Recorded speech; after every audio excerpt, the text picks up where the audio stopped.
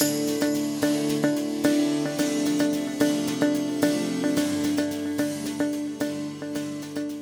I'm not going to leave you with no hope and no plan. That's not my job.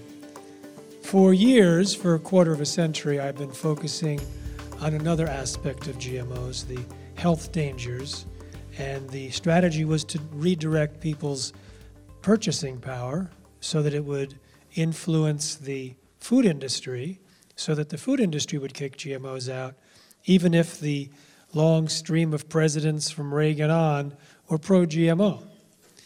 And it's worked. 46% of Americans are seeking non-GMO food, and food companies are kicking them out. But at this time, because of the inexpensive nature and still highly risky nature of gene editing, we're in an entirely new world. You can go on Amazon and buy a do-it-yourself gene editing kit for $159 before Christmas, $161 after, so you missed out on saving $2 to create new organisms that have never been part of the history of evolution. And if you happen to flush them down the toilet, you've just done an environmental release. Now, when we show this 3-minute film, some people are wondering, well, how bad can it be? What could possibly go wrong? So a large portion of this lecture is that, answering that question.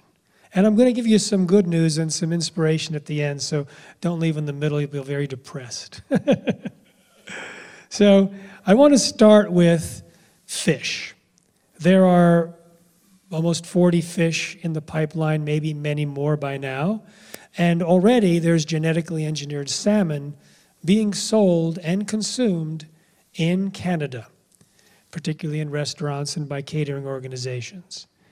And when they did research on this fish, they found that the allergic responses, according to the reaction in the blood, was 20 to 52% higher, but they considered it not statistically significant because they only used 6 fish. In other words, they designed the study so that even a huge increase in allergenicity could be avoided. Knowing that they were about to be feeding it to millions of people, this was criminal in my mind. They also found that there was higher levels of IGF-1. In one case, 40% higher. That is a cancer promoter. And they used a method of detecting growth hormones that was so bad, they couldn't detect the hormones. And rather than improve their detection, they said there's no problem. They didn't find a difference between the experiment and the control because they didn't find it anywhere. This is not science, this is corporate science, this is tobacco science. Now, what is the genetically engineered salmon? Well, it's designed to produce a growth hormone nonstop, and so it grows fast. A similar salmon was studied in Canada by scientists, and they put these genetically engineered fast-growing salmon in tanks, either just with the GMOs or with the non-GMO salmon, and when they fed them enough food, it was fine. When they lowered the amount of food, the frankenfish freaked. Why? Because they're fast-growing and they're voracious. They're always hungry. So they became cannibals and started killing and eating their competition, whether they were genetically engineered or not. And in each tank, there was either a population crash or a complete extinction. They also would travel to different parts of this fake underground ecosystem, hunting out other fish, whereas the natural salmon wouldn't go there. So they became highly aggressive, cannibalistic.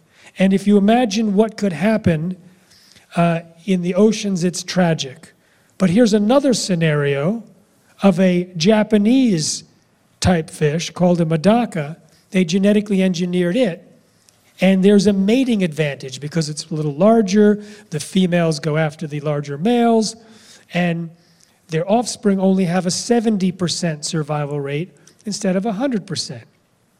So in Purdue University, they put 60 fish in a computer model of a population of 60,000, programmed the natural behaviors of the GMOs, and found that in 40 generations, there were no more fish. These, for whatever reason, these particular characteristics, higher mating advantage, lower survival, resulted in extinction. Now, we know that in North Atlantic alone, more than 2 million salmon escape the fish farms. Now, the genetically engineered salmon are not supposed to be grown in fish farms. They're supposed to be grown in inland tanks. However, there's now interest from all over the world, and we know that the monitoring and guarding the movement of GMOs has been poorly supervised, and they've had things stolen out of test plots and things diverted and sold accidentally. So imagine what would happen in the world, in the oceans, if we have these genetically engineered salmon. Either you have these adolescent gangs of ravenous fish attacking species, or wiping out the salmon population, or we don't know. So this is an example of something that could be catastrophic to the ecosystem based on a single pair of fish released outdoors, if it comes to it.